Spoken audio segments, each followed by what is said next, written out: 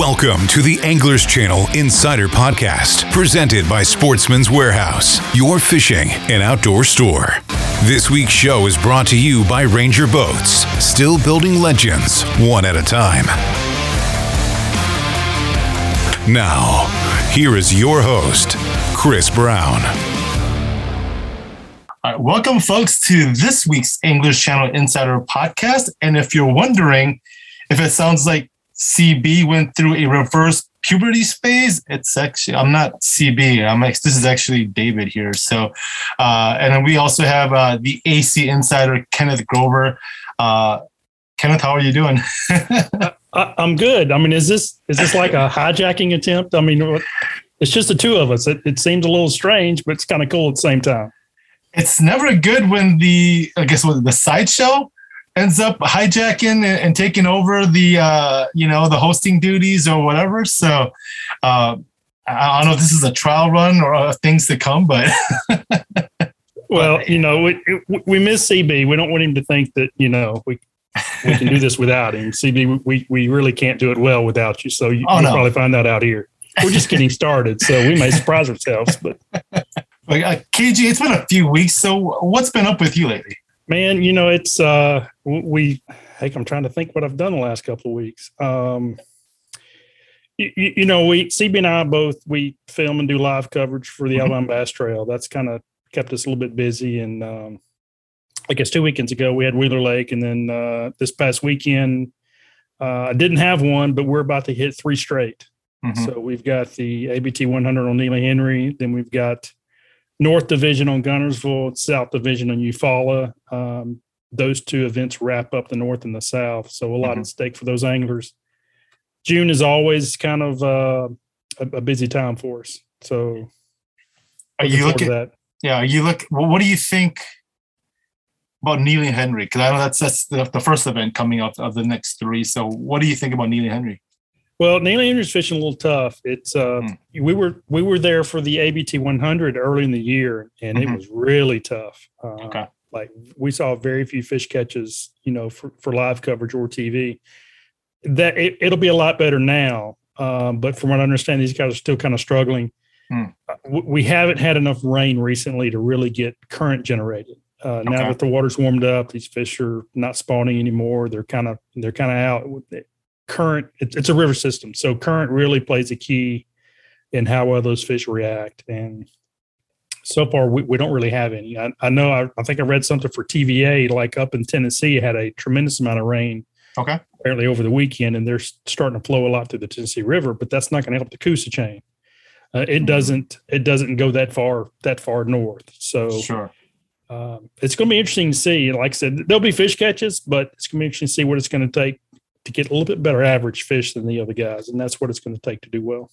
So it's not because Neely Henry's on a downward trend in a way. It's just due to the natural conditions, I guess you could say. I think so. It still took over 20 pounds to win that one early in the year. So the lake still has good quality fish. It's just difficult at times, and we hear this about a lot of lakes, but the pressure we've had in the last couple of years, that lake's no different. The extra pressure makes it a little bit more difficult. Now it is an ABT 100, so instead of 225 boats in a normal ABT event, it's 100. So that will help a little bit. I mean, it's half the field, so it'll give these guys a little bit more room to move around.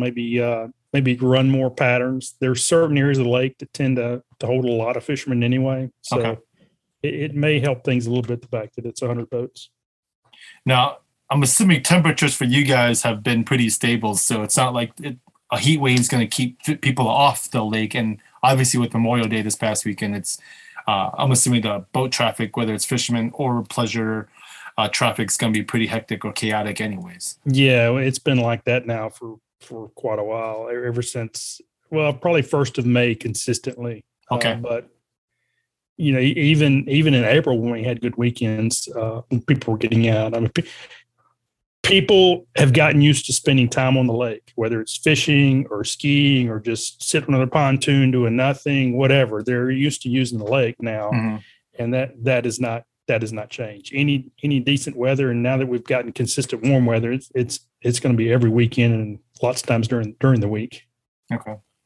So besides ABT, did you do anything special? Because we're recording this shortly after Memorial Day, but anything that you did during the last couple of weekends that was fun or exciting? No, Memorial Day weekend, I really didn't do anything. I actually spent some time cleaning my boat real good. That's right. I normally do a really good job of keeping my boat clean throughout the year, and I don't really have to do, like a major cleaning. It just kind of happens throughout the year. But that boat may have been about as dirty as I've ever had one, and I fixed that. It's in really good shape right now, which it's always been in good shape. It's just I don't like a dirty boat. I like a clean boat. So I like to take care of my stuff. Is it dirty just based on, like, I know you fish to tell you what it is it just based on more fishing, or is it just you got a bit more behind on the routine cleaning? Yeah, I just wasn't quite as consistent as I normally am. I mean, I'm normally wiping it down if not every trip, every other trip. Okay. That's pretty consistent. Okay. Yeah, and it may have been, I may have fished a tournament or two, or filmed a tournament, fished a tournament before I kind of wiped it down. But I got into some of the crevices, I guess you could say. I didn't just hit the high spots. Well, because pretty soon that boat's going to be replaced, so you're making sure it's pretty much almost good to go then, huh? Yeah, and I actually listed it last night. Just I hadn't pushed it, but I listed it last night. I've forwarded it to two guys. Okay. One guy's kind of wanting it, but he's wanting me to give it away too. So we'll see. Well, I know people have been, for our usual listeners, we've been gone for the last 2 weeks maybe, and they're probably wondering why. I know one big reason why we've been missing in action was CB had a big week last week, and that was the graduation of his son. So that was one reason why. So he's been bouncing all over the place. I guess when is it never where CB's bouncing all over the place. But I know you're a bit more, I guess, excited about what I would experience this past week. But I was in southern Georgia, on the border of Georgia and Florida, at a striking writers conference, and I was wondering if you really knew where you were. I mean, did you have to rely on a GPS to get where you were going? I'll tell you that's been the deepest in the South, like in some like off the beaten path that I've ever been. Very scenic and gorgeous that I've ever seen ever. But yeah, cell signal really sucked. So that's probably why you probably didn't hear much of me. So I couldn't really get, whether it's reception on the lake for the most part until I came back to where we were staying at and got access to the Wi-Fi. But that was a pretty unique experience, whether it's just the locale and then obviously the fish catching, but that was a pretty unique event to have been at. So I mean, you're kind of acting secretive here, David. I mean, is this something you can really talk about, or is this something that you're like supposed to keep under wraps for a while? No, I could talk a little bit about it. So we were at the place that we were obviously was a private lake. So some people may say that is, kind of cheating when it comes to fish catches. But we were invited out to, to a Striking Lose event, writers conference there. And the fish that were stocked at this lake, local lake or private lake was, they were put together by the Titan Bass hatchery. So they've been, I believe, if I remember correctly, since 2018 have been in business, and their goal is to grow. They don't want to say it, but they are hopefully one of the ultimate goals, if everything does work out, is maybe the world record bass. But their thing is trying to grow like more aggressive. I guess the best sporting largemouth in that there can be. So whether it's aggressiveness, fighting ability, stuff like that. So we took a tour. So when I got there on Tuesday of last week, we took a tour of the hatchery. So they showed us, because there they have Florida strain and northern strain largemouth. And I don't know too much about the whole fish. That whole whether it's growing hybrids like the F1 stuff like that. I know that was a big craze about 15 or so years ago where people were really talking about that. But seeing the science behind it of their approach, they take really high quality approach to it. That it's not like when you think about what initial impression of what they're trying to do, you think maybe Jurassic Park type stuff with their test tubes type stuff and mixing genes. But no, it's just it's unique how they again it's a hatchery, so they're trying to raise fish, and again they're still only a couple of years into it, so there's still a lot of research. There's theories out there that they're hopefully trying to validate and stuff like that. But it was nice to see the fishery. You can see the hatchery, the different tanks that they have, all the different bass, and seeing some of those 7-8 pound fish that are swimming in some of those tanks and stuff like that, and their approach to it. But the fishing on the lake was it's the some of those fish. I had 4 or 5 pounders, and they were pretty aggressive in terms of even at the boat, and I think water temps like in the low to mid 80s. So, but yeah, it was very fun to be on the boat and just to see some of these guys approach to I guess you could say late post spawn, maybe even early summertime fishing, and it's stuff that not that I wouldn't think of, but stuff that it maybe gave me a different perspective on things I could probably even utilize up where I'm at here. So yeah. Right. Now, because once I saw the pictures on social media of feeding time when you were there, I started looking into it. So it looks like their goal is to be able to, like, if you have property and you've got your own local pond, that you can actually purchase some of these fish from them and stock your pond. And the goal is to kind of create, let you create your own little paradise where, like you said, the fish may be a little more aggressive. The growth rate may be a little bit quicker. If you've got, the whole family can enjoy it, makes it a little bit easier to kind of get hooked on fishing or get hooked on bass fishing, I guess, because of the type of fish that you can stock in your pond. Yeah, that's their goal. Obviously, whether it's your own private pond that you want to work on, they work with other fisheries, throughout the different states too. So they're working and partnering with them, I believe. And if I forgot to confirm, but I had heard that Guntersville was recently stocked through the Chris Lane program there with bass from Titan Bass. Okay. So supposedly you guys could have some swimming in Lake Guntersville. I knew Chris Lane did that with his tournament that he does every year, but I didn't know where they came from. So that's interesting. I haven't fully confirmed, but I did hear that from some of the people, and I forgot to ask that before I left to hear it from because we were hosted by Steve. He was he's like the sales guy there. And then Josh and Aaron are the 2 biologists that work there. And I didn't get a chance to confirm that with them, but I heard that was what happened recently. I don't know if it was this year or the most recent Chris Lane event on Guntersville, but like I said, supposedly you guys have some of those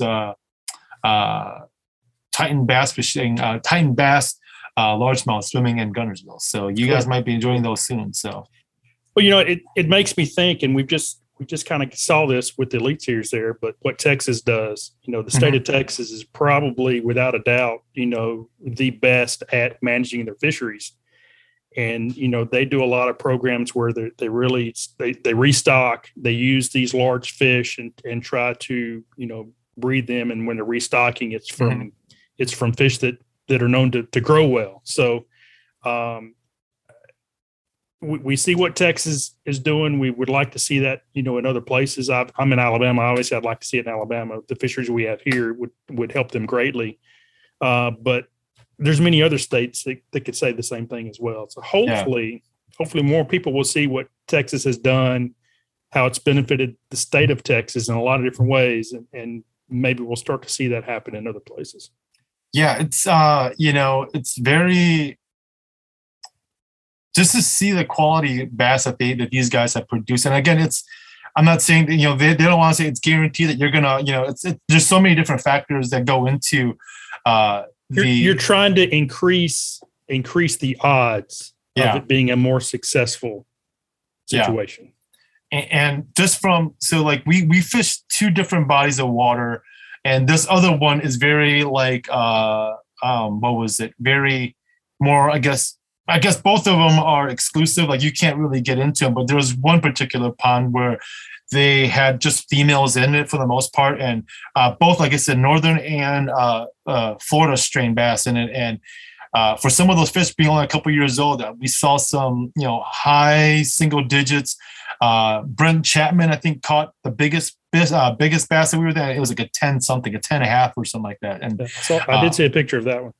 And so, again, if those are signs of the potential of what they're able to produce out of Titan bass, it can be very exciting for whatever fisheries that deal with Titan bass and the product that they have. So, yeah. All right. Well, I got to ask this question. What was the type cover you saw predominantly, and what were some of the striking baits that you saw being used? So the one lake that we were at, the lake that the most of us had access to, there's a lot of flooded timber, which for me, for the most part, I don't experience at all up here, because a lot of the lakes I fish, for the most part, are natural lakes, and we don't have any flooded timber. Right. So there was some of that, and some grass. The lake, for the most part, from what we saw, wasn't super deep, maybe 10, 12 feet deep at the deepest. That I saw. I started with Andy Montgomery, so I got, obviously, so I took, he was doing buzzbait stuff, but the interesting one was my second pairing, which was a certain Greg Hackney. And, people automatically think, pitching, flipping, whatever. And guess what he did? Throwing an 8.0. A big square bill, just cranking the timber. Again, like I said, for me, that's something where I never experienced. Again, that's something that we don't have really up here. So to see what he was doing, and again, maybe it's the conditions of the lake, but, he got pretty good numbers, just cranking and banging that big old square bill on a lot of the timber that was there. So that was one of the more unique scenarios. That's almost like pitching a jig. The opposite.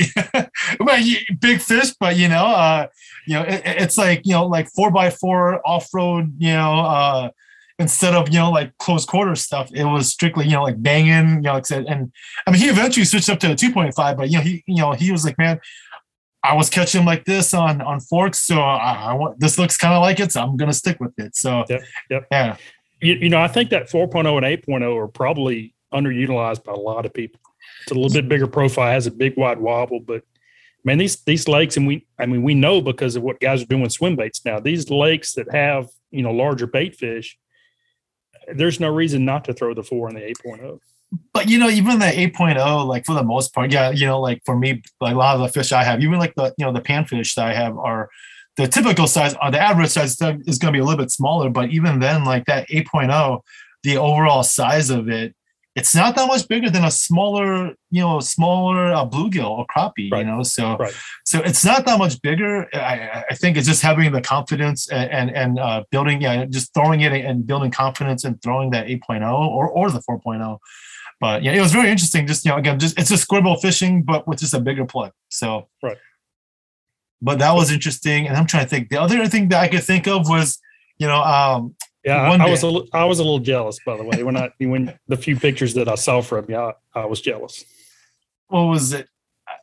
Leave it to me. I didn't catch anything spectacular, because everyone, when they went to this other lake, the Big Fish Lake, I guess you could say, I didn't catch a single. I got no bites, and so leave it to the guy up north not to be able to, catch his personal best or showcase his lake. But that just meant you should have been working instead of playing. I tried working, but it's hard to work when you see some of the quality fish that these guys are catching, that these lakes are producing. So it was very, again, thanks to Josh, Steve, Josh, and Aaron over at Titan Bass, and then obviously Mark Copley and crew over at Striking Loose for having us, because that was a I'm pretty sure KG, you would have had even a better time than me, knowing how geeked up you can be with the science on the fishing side and the type of fish that you probably could have been doing and not experimenting with on the 2x that I got to experience.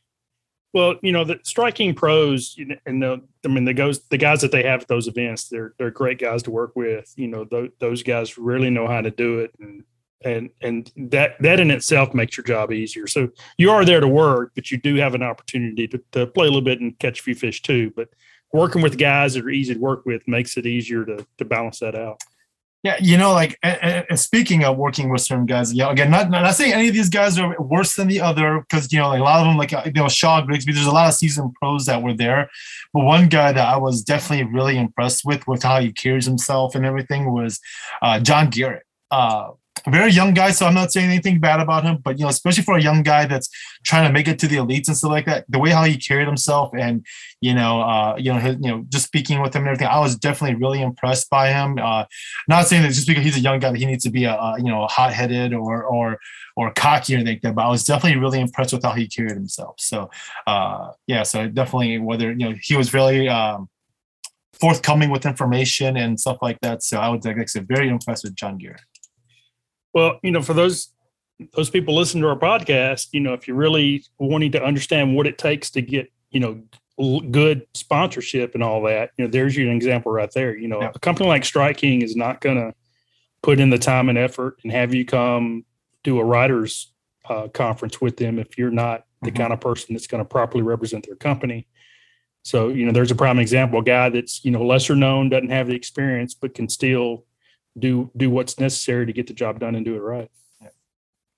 So that was fun. Like I said, I went from, 45, 50 degrees to like 80, 90 degrees. So definitely put some of that Under Armour ISO chill stuff to work, because man, it was like a night and day difference in terms of temperature, but it was good to get back home in a way too, because I'm not complaining. I had fun fishing 2 days, but sometimes I got to get home and just kind of. Your weather up there has just gotten perfect. It's been all over the place. So what was it? When I came home, I think it was a high of 60. Then I think yesterday or Memorial Day, we had like high 80s. So I take it what it is. It's not snowing, but like I said, it was. I felt like I might have become a raisin if I would have stayed any longer in Georgia, being ill prepared. So, but it's something you have to get used to. That's for sure. Yeah. So, today our guest tonight is Nick LeBrun. He is the recent winner of the Major League Fishing Pro Circuit event on Lake Guntersville. I know KG missed out. I'm pretty sure KG would have loved to pick his brain and definitely did a better job than I did. But Nick joins us in tonight to share about his win on Guntersville and talk a little bit about how everything played out there. So we're going to take a short break here, and then we'll bring in Nick. And then after that, we'll go over the U Pick'ems for the month of May and wrap it all up. So stay tuned and come back after this break.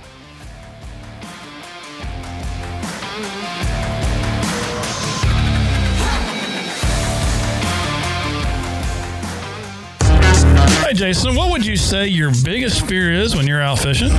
Chris, let me see. Probably stranded out in the middle of the lake. That's right. That's everybody's biggest fear, Jason, not being able to get back to the ramp, especially in time for weigh-in during tournaments. But one thing that's really made the biggest difference for me, and that's switching to lithium batteries. And not just any lithium batteries, but Relion lithium batteries. Oh, Chris, how do you like those?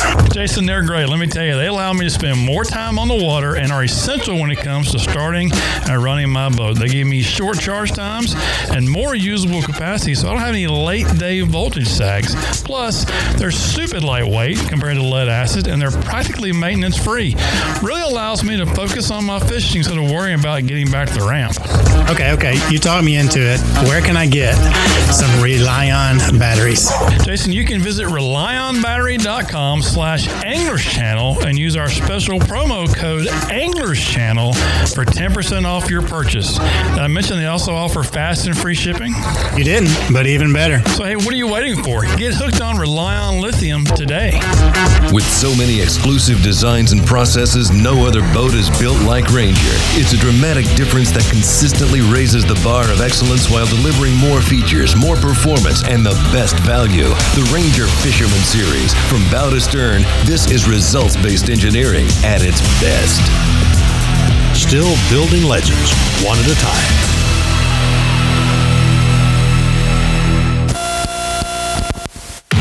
At Mercury, there are no limits to the lengths we'll go to make sure you have no limits either. Unlimited adrenaline. Unlimited fun. Unlimited weekend. Except maybe having to go home eventually. Introducing the all-new V8 Mercury Pro XS. Light, quick, efficient. Mercury, go boldly. Welcome back to the English Channel Insider Podcast. This segment is brought to you by Pro Charging Systems. The future of marine charging systems is here. Find out more at dualpro.com and make sure you pair that charger up with a set of Relion lithium batteries, the only lithium battery you need. Find out more at RelionBattery.com and use the code English Channel for 10% off your next purchase. Today, we are excited to welcome in the recent winner of the Major League Fishing Pro Circuit event on Lake Guntersville, and that's Nick LeBrun. Nick, how are you doing today? Hey, I'm doing great, guys. Thank y'all for having me on. I've been enjoying a little bit of break right now. Been doing some painting around the house and just trying to serve my wife and make her happy before I head out again. Well, you got a couple of weeks, so she's got to put you to good work here, it seems like, right? Oh, yeah, that's right. So, again, we talked about, like I mentioned here, you recently won on Guntersville. So how many times have you fished Guntersville prior to the Pro Circuit event? I fished a Bassmaster Team Championship there in December of 2015. Me and my partner, Randy Deaver, finished third in the team division, and then we got split up in the individuals for the bracket Bassmaster Classic Fish-Off. And I got second. I missed the Classic by like a pound. Wow. And then I went back in a Toyota Series Championship around November of 2018. Okay. And, had a middle of the pack finish there. But I say all that so you'll know that I've never had fished it, around that post-spawn offshore type of a time. Okay. And so it was definitely the first experience I'd had where it was a post-spawn kind of fish heading out there toward the ledges event. So with that being said, then, was this what was your approach, I guess, prior to hitting the water without having fished Guntersville at this time of year? Well, I mean, I like fishing shallow. That's what I prefer to do. And I'd spend a lot of time on the first practice day, trying to find brim beds and mark a few late spawners. They were just 3-pounders, and tried to unlock a frog bite. That never really happened for me. And I was sowing that producer swim bait also up shallow, kind of on points and little offshore humps that were still shallow. And that was kind of my main deal up until about the last hour of practice on day 2 of practice, which would be Tuesday. Mm-hmm. I decided that, they were running 35,000 a current, and I'd seen some pretty respectable Tennessee River names out there idling. And I said, well, if them guys are out there looking, maybe I should go out there and just do some scanning of my own. And so I just picked a section of the lake where I hadn't seen any boats idling. That was out in front of Seabold, which Seabold's a huge spawning creek. Mm-hmm. And I have no idea why I chose to idle that one little 100-yard stretch, but there they were. I mean, there was, probably 100 fish there. And the screenshots on my social media, Laurent shared it also of what that looked like that day. And, I knew that was a ton of fish, and I didn't know that it was a winning spot, obviously, but I knew that if I could get those fired up a day or two, then I could do really well. And lo and behold, it worked out for 4 days, and I was able to just ride that spot. And 18 out of 20 fish that I weighed in come from right there on that lead spot. So, I mean, it was a neat deal how it worked out. So basically what you found in practice actually panned out. Like, you didn't have to change your approach. Nothing pretty much changed. It pretty much stayed the way that you saw in practice.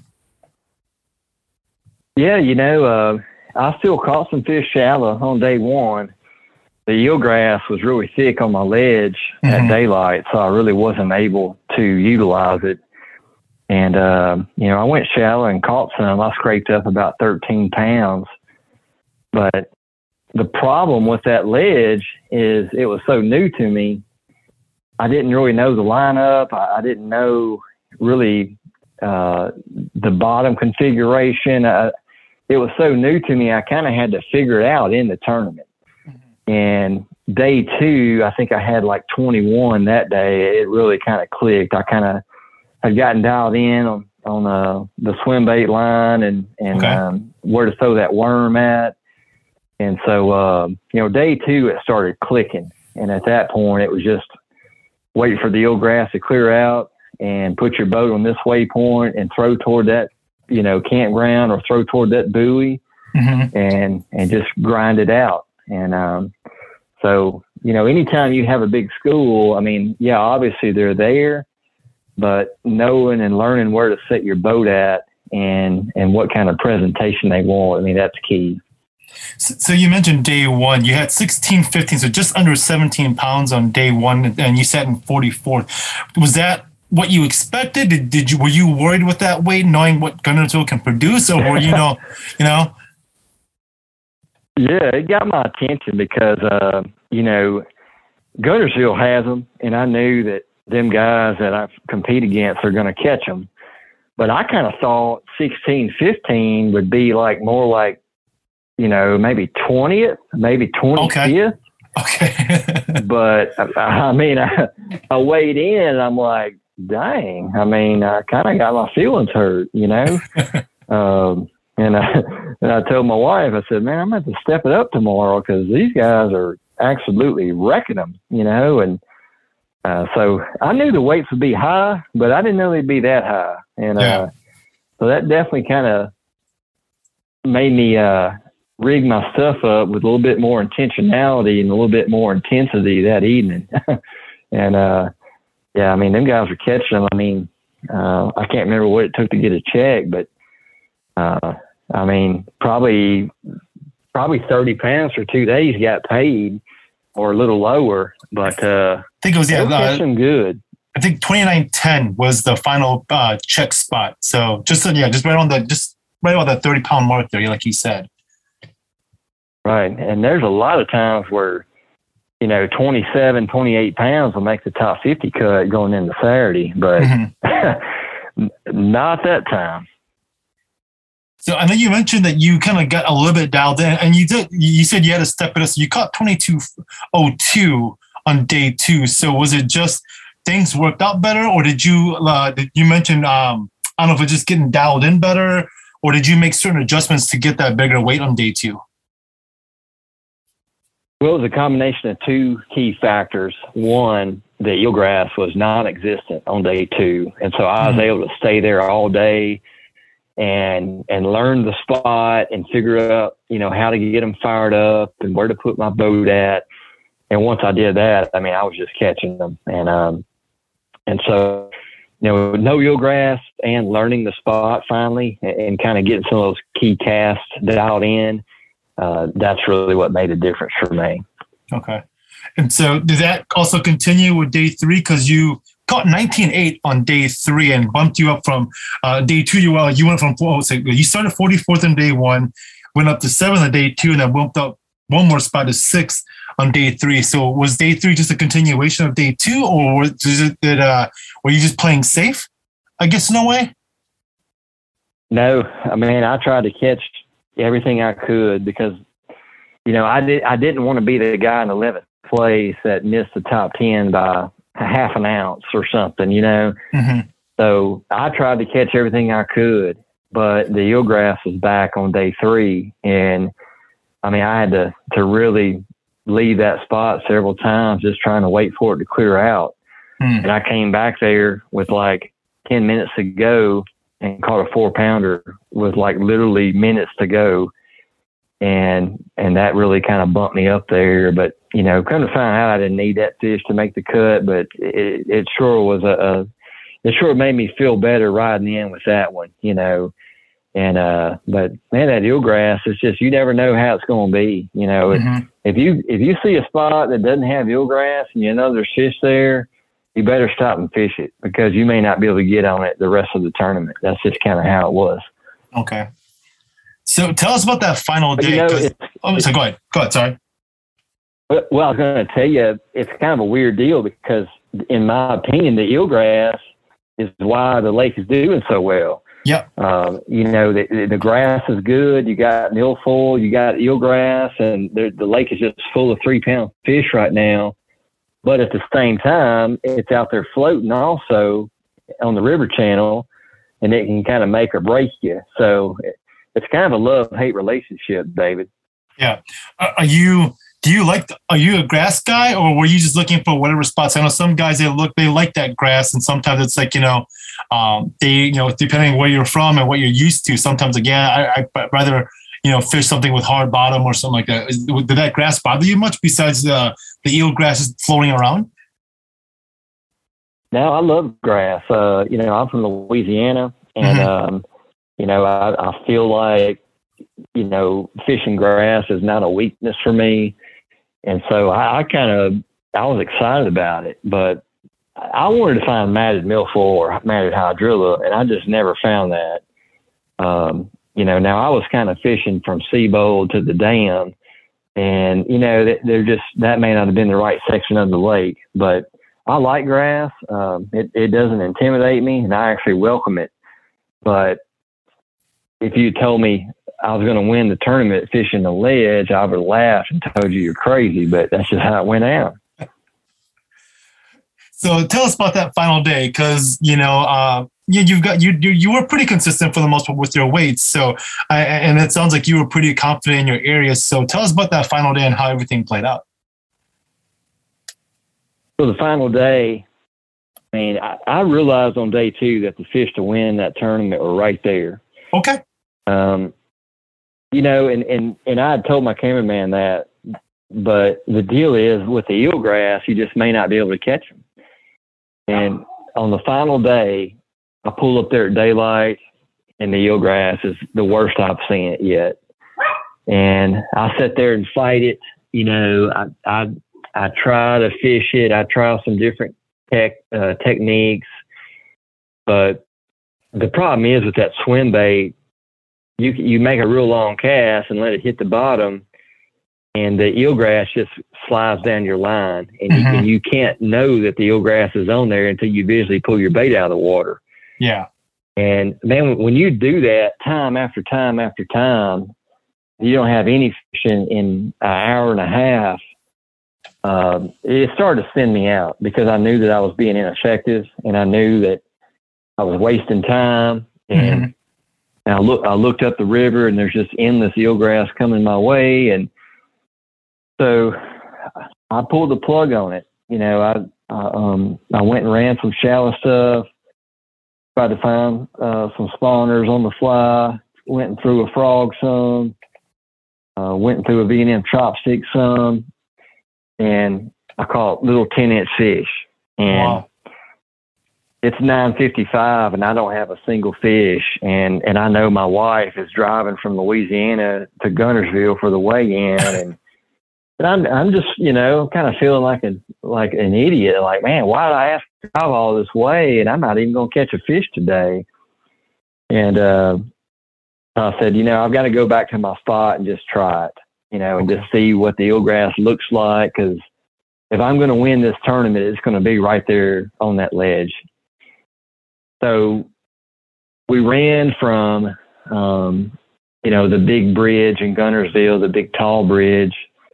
We ran from there to Seabold, and we ran past Boyd Duckett's house, and he was out in his dock fishing, and that was kind of cool.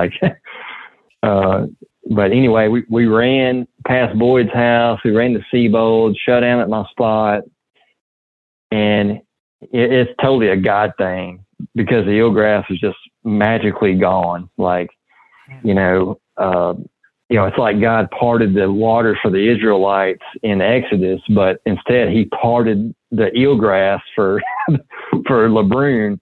And, it was wild. I pulled up there and I like a little spark got lit when I saw that. And I'm trolling up to my waypoint where the swim bait line is. And I tell my cameraman, I said, dude, a 5-pounder would change everything for me right now. And I bomb it out there. I mean, I probably sling that thing 140 foot. I mean, just, bomb it. It hits the bottom. I start winding that Fitzgerald bait caster, and one just absolutely slacklines me. Wow. And, I mean, it's one of the most memorable bites I've ever had. I bow up, and I'm just like, please be a bass. I know it's a giant fish, but I've been catching some big carp and some big catfish out there. I'm like, please be a bass. And she immediately comes straight up and jumped about 100 foot out there. And I'm like, okay, it's a largemouth. I mean, this could change everything. And I get it in, it's a 7-pounder. So, I mean, a 5-pounder would have changed everything, but a 7-pounder absolutely changed everything. Yeah.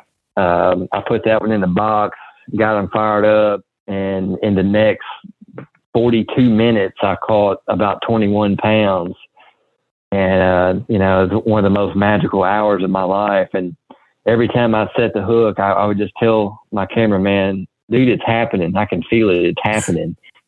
And, it was a winning moment. You don't always win when you have a winning moment. I mean, sometimes you get second or third, but for me in my career, every major win I've had that winning moment to come with it. And that pulling back up there at 10 o'clock and catching that 7-pounder and getting them fired up. I mean, that was it. It was amazing. Something about, was it Gunnersville and God, right? There's that Randy Howell moment. Now you have yours, something special with Gunnersville and God, right? It seems like. Yeah, it is, and man, 4 years ago, I was not a Christian and my life was in shambles, and I was actually fixing to commit suicide on the side of the road by Sam Rayburn one night. And man, I made a phone call to a friend of mine, and man, long story short, I just realized that, I had to take responsibility for all the wrong that I'd done. And all the wrong was because I never had a relationship with Christ, and I became a Christian right shortly after that. And I mean, Jesus has just changed everything for me in my life. And now, I've got a future and a hope and a family that's been restored and a marriage that's been restored because of him. And I love catching 7-pounders and winning tournaments and all that, but that doesn't compare to what I've seen God do in my life. And that's what I try to share when I'm fishing, is just, never give up. Nothing's too far gone for God, and if there's anybody out there today, I just want to know that, I mean, I love talking fishing, but I love talking about that stuff too. Amen, man. God's great, man. Right. Let's see here. So just to wrap up the Gunnersville situation here, talk us through your rods, reels, and presentation, the key stuff to get that win. Yeah, so it was pretty simple. Most of the key fish came on 2 baits. One was a producer swim bait in Blue Crack. It's a 4.5 inch. It's basically just a hollow body swim bait, and I was selling that on a homemade 3/4 ounce head. Had that paired with 18-pound Sunline FC Sniper fluorocarbon. That was on a 7.6 heavy Fitzgerald all-purpose rod, and paired with a 7-to-1 Stunner Series bait cast reel. And on the other setup, it was a V&M J-Mag style worm. Okay. And I had that on a V&M Mega Shaky Head, 3/4 ounce black. And same line, 18-pound Sunline FC Sniper. The rod there was a Fitzgerald Stunner Series 7.3 heavy, and had that paired with a 7-1 Fitzgerald Baitcaster Stunner Series reel. And I did have a few key fish using a Fitzgerald spinning rod, and I had that with SX1 braid, 12-pound braid with an 8-pound FC Sniper leader. And I was taking just a small, like Hayabusa little ball head, swim bait head. It was a 3/16 ounce. And I was putting a real small swim bait on that. And when I could see them on Lowrance Active Target and they wouldn't bite anything else, I could throw that little small finesse swim bait down there and just crawl it through the school. And I mean, I had some 3-pound spots. I had a 4-pound largemouth doing that. So that was kind of a little sleeper bait that, you know, not a lot of people were talking about, but it was a player. But you know, all in all, the V&M J-Mag and the producer swim bait was kind of the stars of the week. Did those two lures play key parts in all 4 days then? Or was there certain days that those really, really, really came into play? Yeah, I had big ones all 4 days on those two baits. Okay. Yeah. And the only two fish that weren't weighed in on that deep spot were actually sight fish, and I used a V&M chopstick. The color was Mardi Gras. Had that pair with a Hayabusa 2-aught little 4-guard wacky hook. And so I did catch 2 fish shallow that I weighed in, but it was on the smaller day, on the 16-pound day. It sounds crazy to say that was my slow day, but that's true. Did you see many fish on beds, or just a handful or something like that?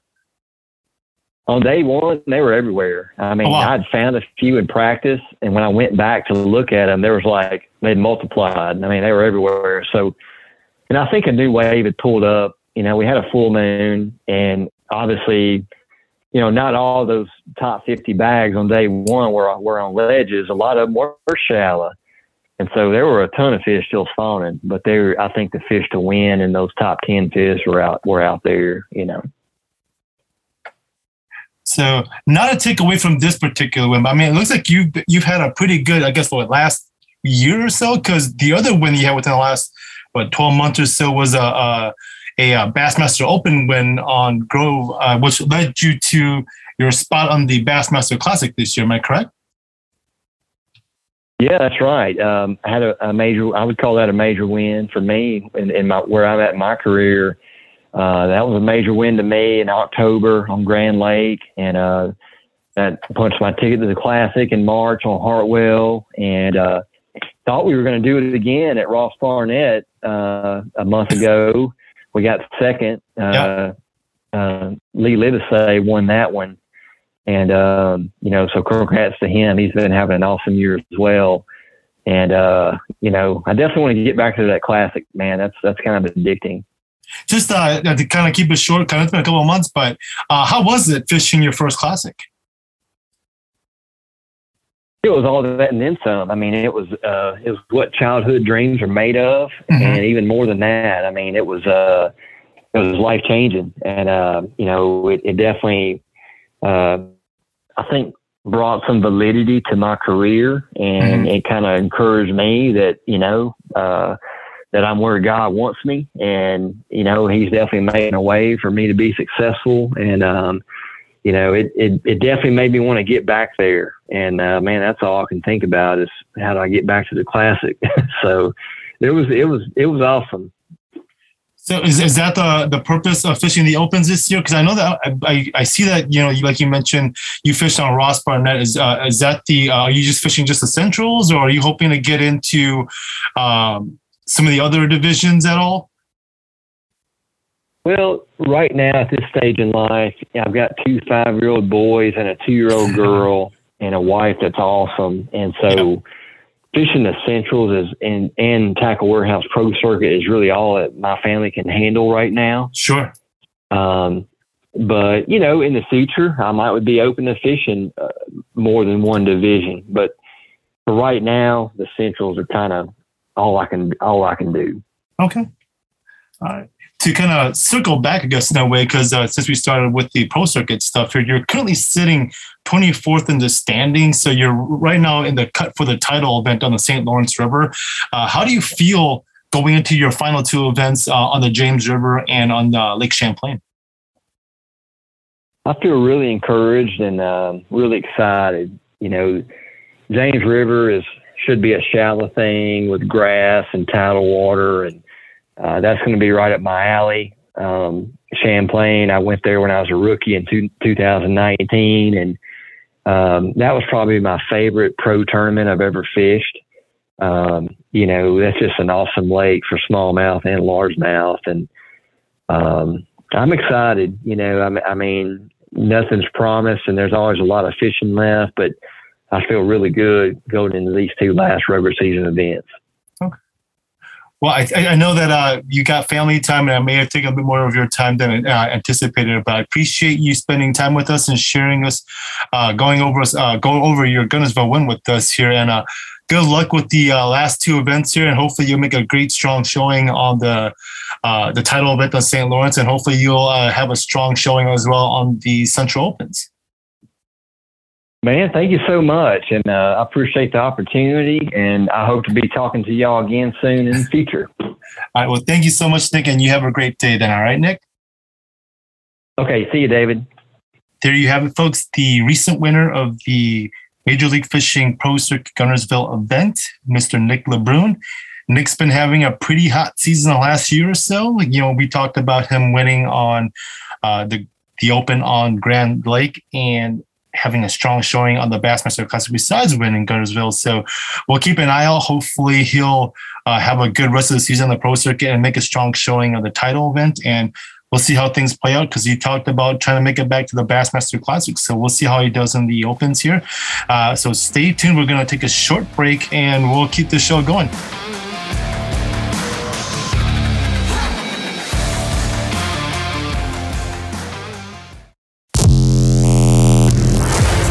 I feel like ISO-Chill definitely allows me to stay on the water longer. When you talk about 14-hour days of practice on the water, that's a long time. And most people are going to come up with an excuse to get off, and I don't feel like I get that same fatigue, and a lot of that benefit comes from what I'm wearing. Sun protection, breathability, comfort, ISO-Chill, honestly, it just helps me be more competitive and stay on the water longer. Sportsman's Warehouse is your one-stop convenient place to shop. Whether you're into camping, hunting, or fishing, our expert associates can help you find the gear you need. We carry a huge assortment of quality equipment from the best manufacturers in the country and around the world. We have guns, ammo, rods, and lures, not to mention every kind of outdoor clothing for the whole family. You can shop in one of our fully stocked stores or visit us online at sportsmanswarehouse.com. Visit Sportsman's Warehouse. Shop one of over 60 locations.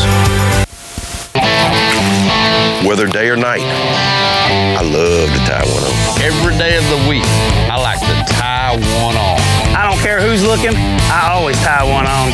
Every time I go on the water, I love to tie one on. You may not know this about me, but every once in a while, I've been known to tie one on. Come on, man. Join the Stray King team. All you got to do, tie one on. I think I always tie one on. All right, welcome back, folks. It's time for the Fully Loaded Chew You Pick 'em contest. It's been a few weeks, so I apologize if we won't have all of the results from the last couple of weeks, but we'll go over the most recent one, and we do have a winner. I don't know how things played out, but we do have a winner on both sides. On the AC side, and no, Kenneth, it's not you, because I see that there was nothing at all for the month of May. So a lot of empty space. So first one up was the Collegiate Fishing Championship on Pickwick, which was a 2-day event. And the winner of that event was a team from Wallace State of Brighter Chambers and Clint Blackwood. They caught 46.91 over 2 days of fishing. And the winner of that for the U Pick'ems was John, I don't know if I'm reading this right, Sloyer, but he got 2 points with a guess of 45.6. Bob Matthews came in second with 45.45. And for the AC side, Michelle picks up a point with 40.10. Was that would you say that's a good weight, KG, for Pickwick for about, was it maybe a week ago? Yeah, about a week ago, over the weekend. Yeah, they had, day one was real strong winds out of the northwest. Those guys, I don't know if you saw some of the pictures, those guys trying to get back that afternoon. I know a lot of guys were late checking in. I'm not sure if if those guys had a lot of weight and kind of skewed the numbers, but when you have conditions like that, the lake can fish kind of difficult, and it's an offshore deal, so you're kind of out there in the middle of it. So could it have been? I mean, that's still strong, still really good weights. Could it have been better? Maybe if things were perfect, but it was still a really good. The guys that won it were consistent over 2 days, and they had a really good tournament. Is that an indicator of the Elite Series event that's going to happen later this week on Pickwick? Probably similar. Yeah. Okay. Yeah, I think the Elite Series will hit it pretty well. Okay. It should be a pretty consistent. There again, it's going to rely on current. Current's going to be the biggest deal, and what they really want, we don't want a lot of rain and it just be solid current for a couple days straight. What you want is when it's strong current and no current. Okay. That's what creates the feeding times, is when there's periods of no or very little current, and all of a sudden it runs strong. They take advantages of that time. When it's consistently running hard, they'll still set up right. You can still do it, but the feeding times aren't as consistent. Okay. But we've got hot enough weather now. It's not really supposed to rain much, other than the system flowing out, the rain that got, from what I understand, maybe, up in northeast Tennessee. Other than that, it should be pretty good. Okay. There should be times during the day that the fish will set up right. And that's kind of what these guys want. They need to be in the right place at the right time, take advantage of it. So due to unforeseen circumstances, we're not doing U Pick'ems this week, so we'll double up next week. So I'm going to ask you this, KG. What do you think it's going to take for the Elites guys to win on Pickwick this coming week? Ooh, I hadn't really thought of it. Is it going to be Pickwick, or is it going to be a slightly stingier Pickwick just based on this time of year? Nah, I think you'll see Pickwick. I think you'll see some. Yeah, there's still a pretty good chance of a 9+. Okay. But I think you'll see really good, healthy largemouth, and you're going to see some pretty good smallmouth mixed in as well. Okay. I think you'll see some mixed bags. Will it be over 80 over 4 days, you think? To win it? Yeah, I'm thinking 21 to 22 pounds a day might win it. The key is, can they be that consistent? Sure. But I mean, the lake can give up at 26, 28. So it's, 21, 22. I think it's very doable. Okay. All right. So let's see here. Moving on to the next event, which is the NPFL on Watts Bar, which the BPT will also be on later this week as well. Again, let's see here. That was won by a Mr. Patrick Walters, and he caught. Give me a second. I apologize for that. Patrick Walters, he won. He led it for wire to wire, but he caught 45.9 to take the win on Watts Bar. And for our U Pick'ems, Henry is an angler, and I apologize for that because I can't for sure read CB's handwriting. With a guess of 45.05, took the 2 points there. I took second with 42.09, and those are the only points I gathered for this week here. But Henry Engler got to 2 points for 45.9 on Watts Bar. And just out of curiosity, KG, I'm not sure how familiar you are with Watts Bar, but is that a good weight or a bad weight or an expected weight on Watts Bar? Because speaking with some of the BPT guys that are fishing it at the Striking Riders event, they weren't not that they were unhappy, but they weren't expecting big bags either for their event coming up. No, I think that's pretty normal for that lake. That lake it's trying to get better. My understanding is there is some grass in it now. It's another one of those lakes that lowers in the wintertime and raises. So it's kind of a hit and miss from year to year whether the grass grows back good or not. With the water level change like that. But Chickamauga's just below it, so it gets so much pressure and notoriety that Watts Bar is just kind of hanging out up there. Okay. It'll be interesting to see if it will get better and better, but it's not. I mean, it's really not there yet. So, the little bit that I watched of that tournament, it looked like those fish were just really hard to catch. Okay. There were a lot of fish in certain areas, but they were real finicky. It'll be interesting to see if that continues, or will there be being a little bit later may actually help those bites. A lot of those guys, some guys are fishing shallow, some offshore. Best I could pick up with a little bit that I watched. It may get a little bit more consistent being a little bit later in the year. Okay. We're only, a couple of weeks removed, but that could be the difference of, I'm not going to say it's going to make a huge difference, but it may help in consistency. Okay. What you're only talking about, it's BPT, so you're only talking about 40 guys on the water at one time. Yeah. That in itself helps as well. Okay. And is Watts Bar significantly smaller than Chick, or is it about the same size? I don't know how that. It's got to be smaller, but I don't know off the top of my head what the difference really is. Okay.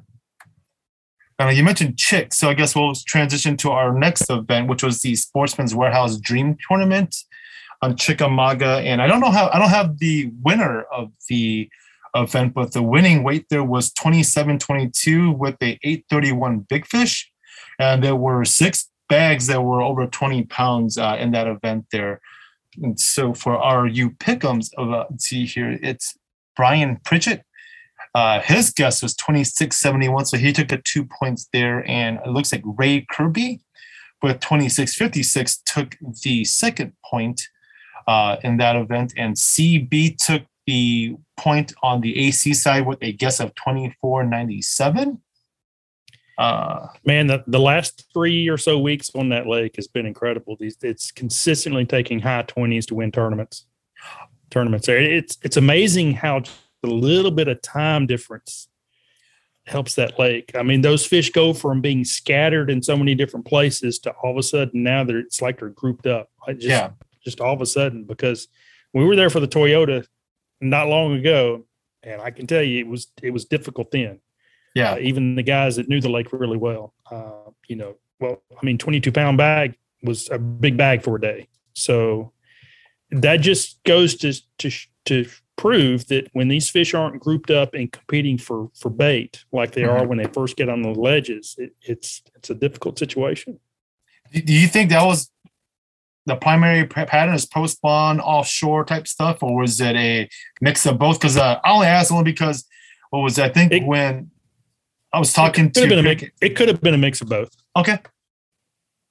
Because I was just surprised when it was, because I didn't get a chance to pay attention to the whole entire Lake Fork event for the elites, but I heard guys were catching them both on beds and post spawn, and I was like, again, for me up here, I mean, our spawn window up in Wisconsin can happen pretty quick, which it did in some ways, because we had like a couple of weeks ago a big old heat wave that came in and it jumped the water temps in some spots up to 15 to 20 degrees in like the span of a week, less than a week. So I was just surprised that guys are still catching, a lot of fish on bed. So I wasn't sure Chick played out that way or, Well, I think the spawn is always a lot longer process than most fishermen think. Most fishermen think they're doing one thing or another, and that's really not ever the case.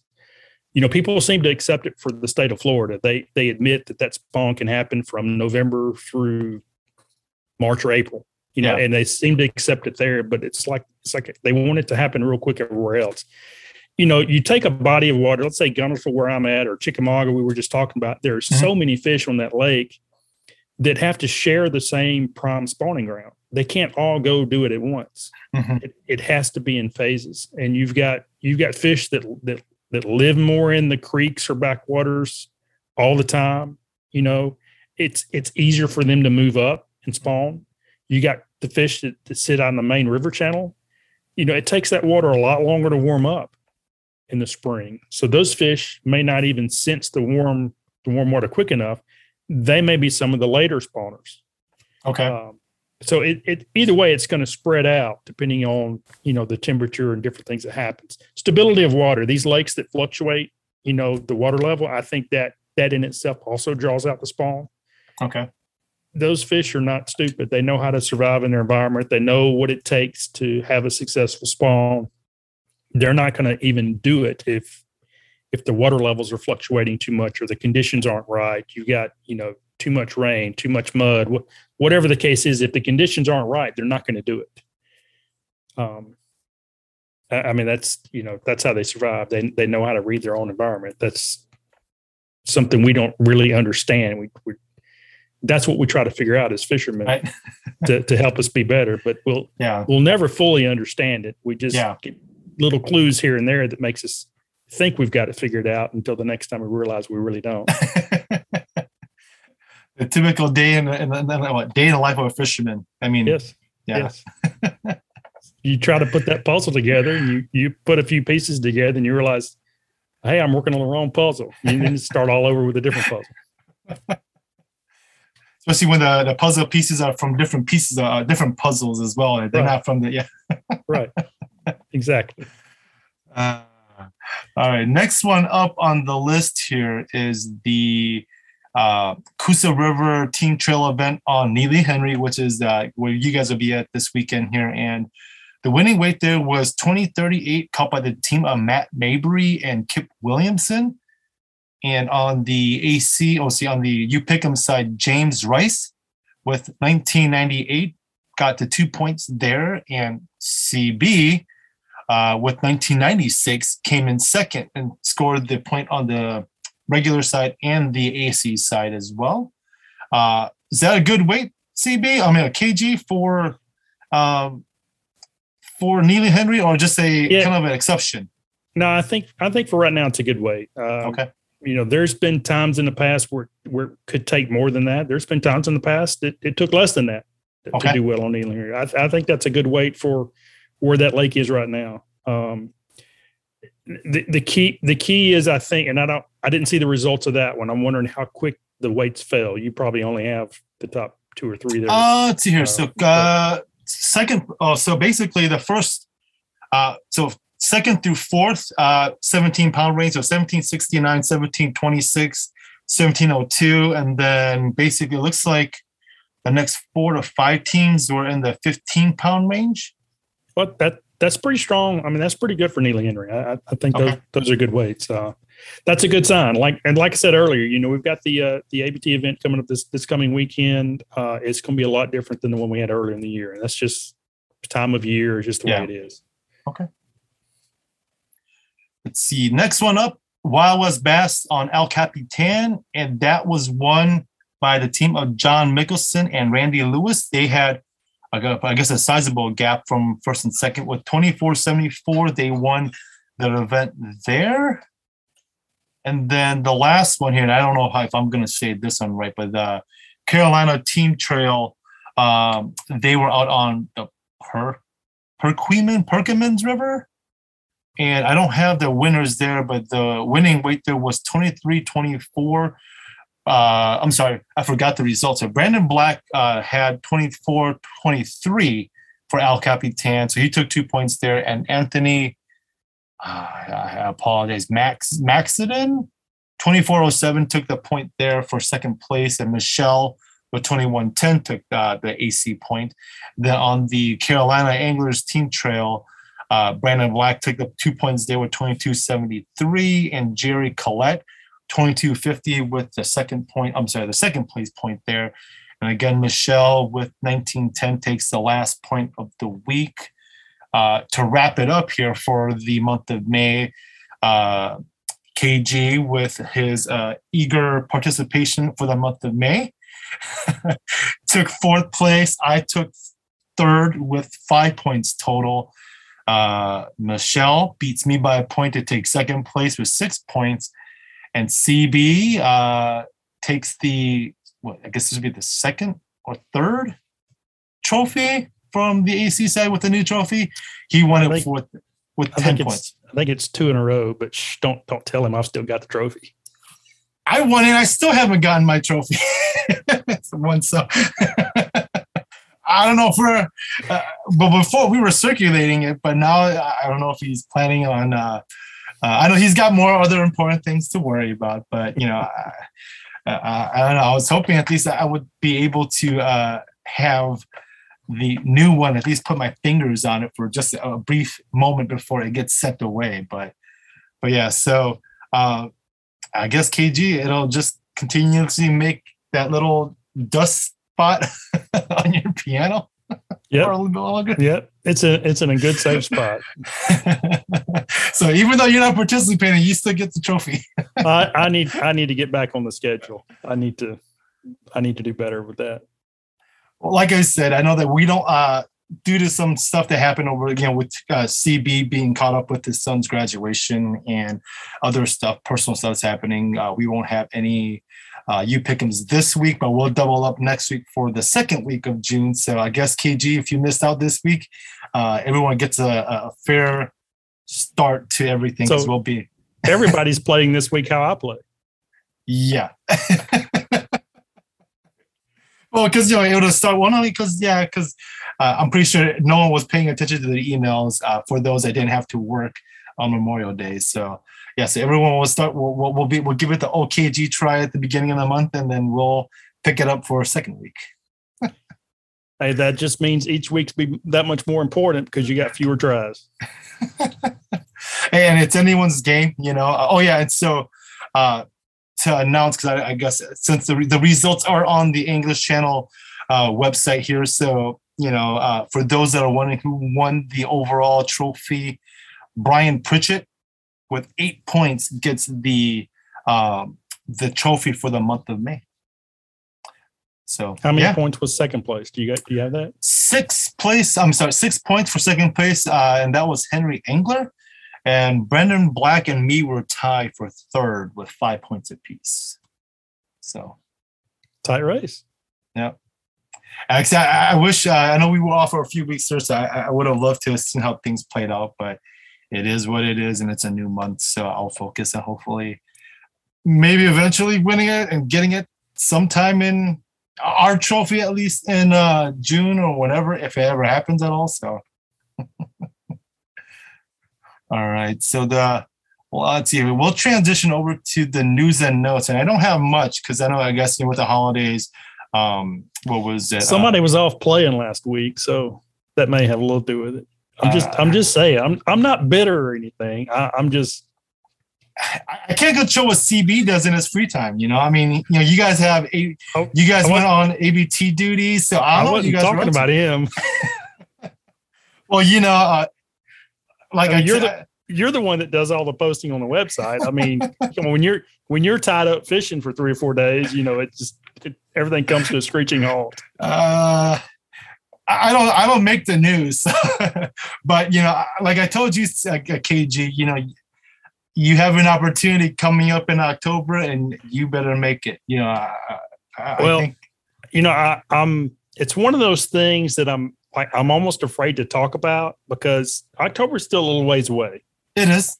So there's always a chance of something happening, change of plans, or what's the weather like that far north in October?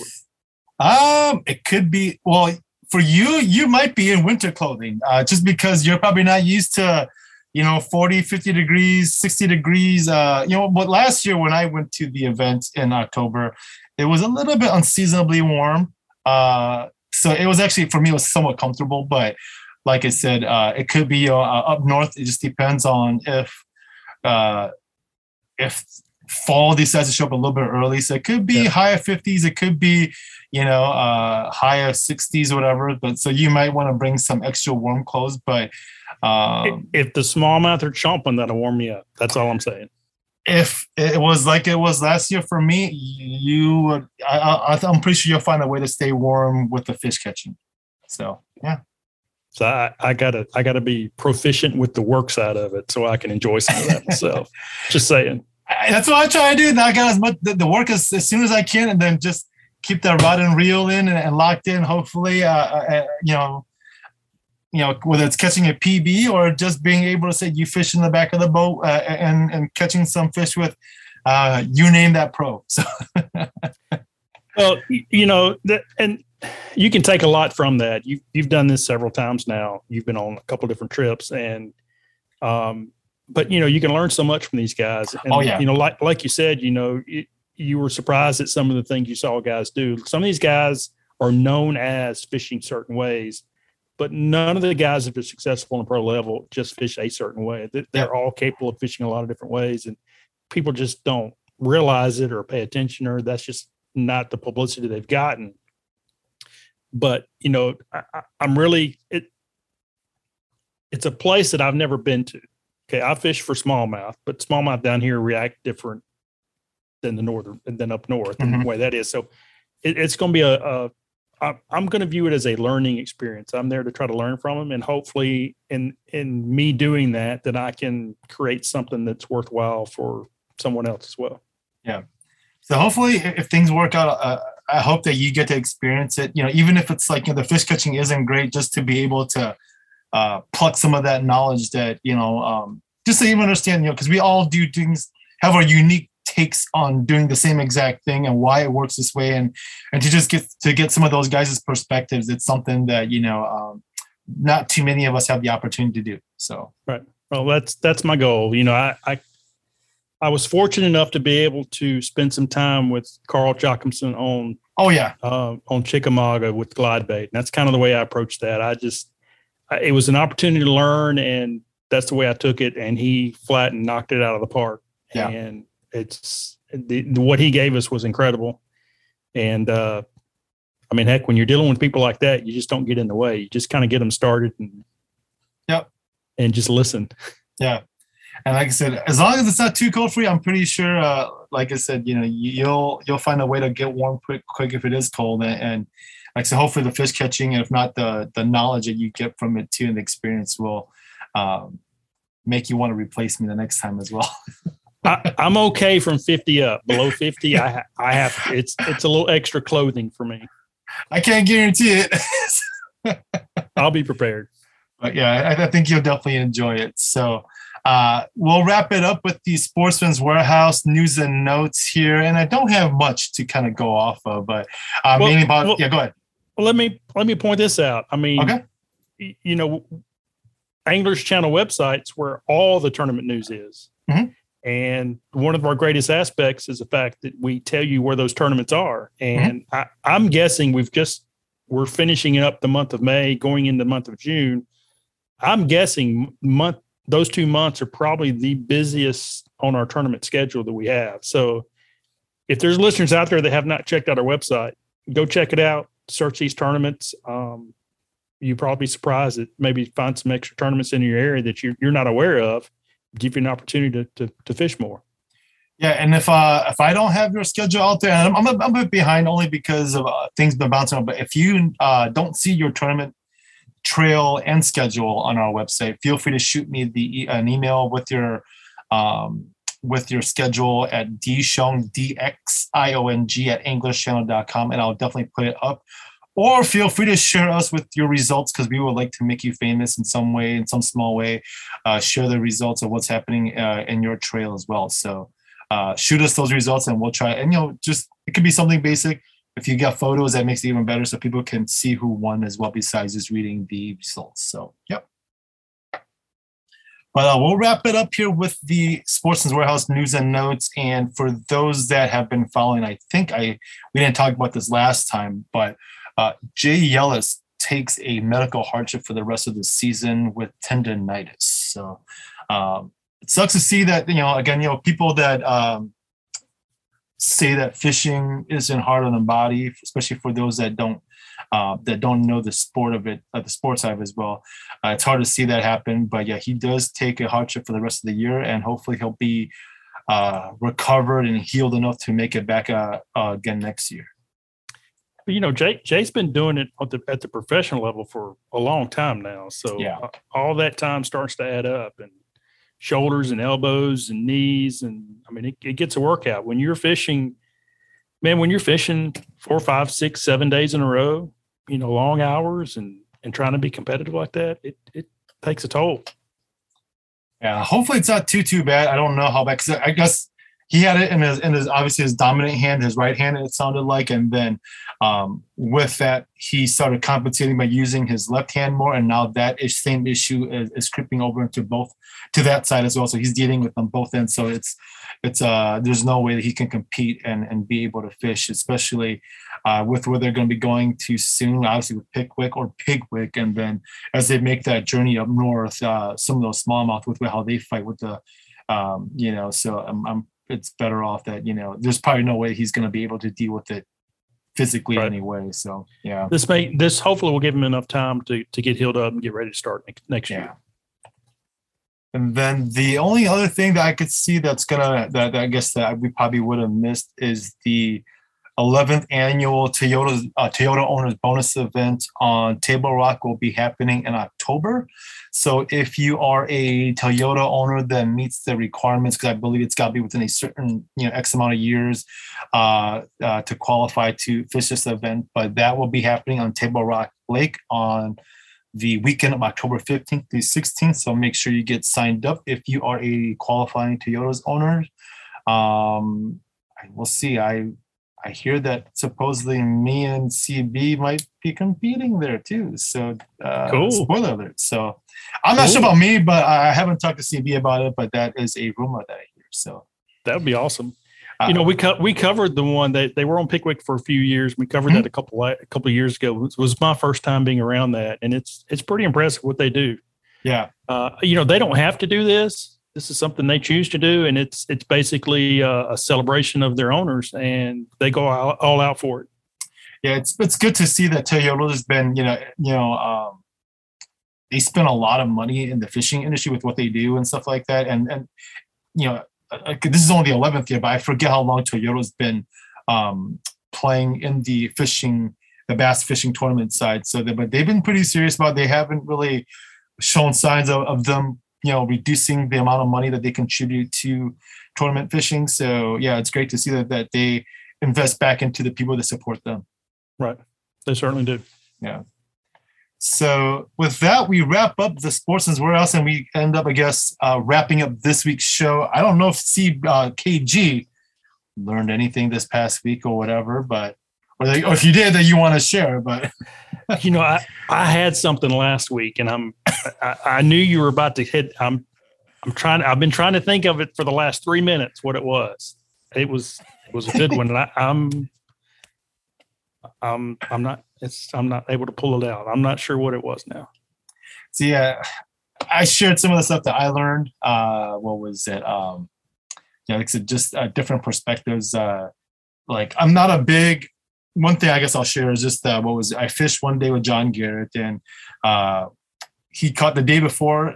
He caught a 10-pounder on on a sexy dog, and throwing in conditions that not that I would never throw, but it was something that I probably would have went with something else. And again, we have a lot of it was fishing grass, deeper grass, stuff like that, and it's something that I was like, you know what.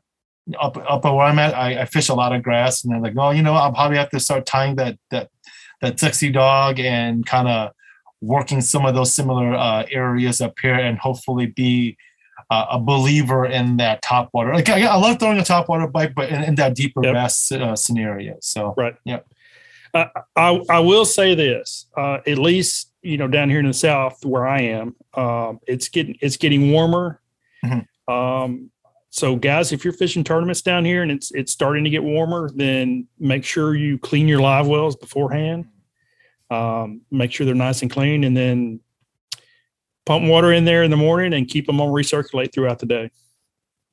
Make sure you're keeping your fish as healthy as possible. It's not hard to do as long as you do a little bit of preparation and pay attention throughout the day. If you're doing a lot of calling, be cognizant of how long you have your fish out of the live well during that process. Try to do it in a way to where these fish stay in the water as long as possible. All right. So with that, if you want to chime in and let CB know how the sideshow, the circus, did with this week's episode, which I'm pretty sure CB will never let us take reign over the show by ourselves ever again. But if you do, feel free to dial in on the X Zone hotline at 256-535-3217. Again, go ahead. Now, David, we have recorded it, but it's still going to go through him right. to be published. It might never not even get published. He may skim through it and think, "Well, no, we can't put this out there." Well, if it ends up, if it does end up making it out in the wild, published and you've heard it, tell him what you think about it. Yes.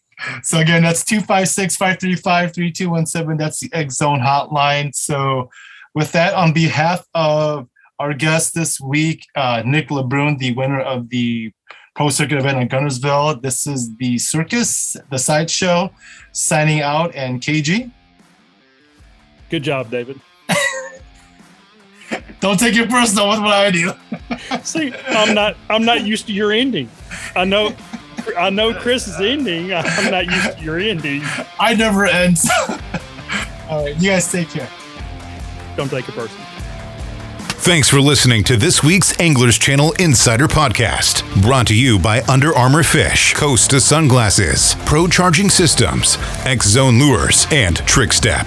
Visit anglerschannel.com, your #1 bass fishing tournament resource.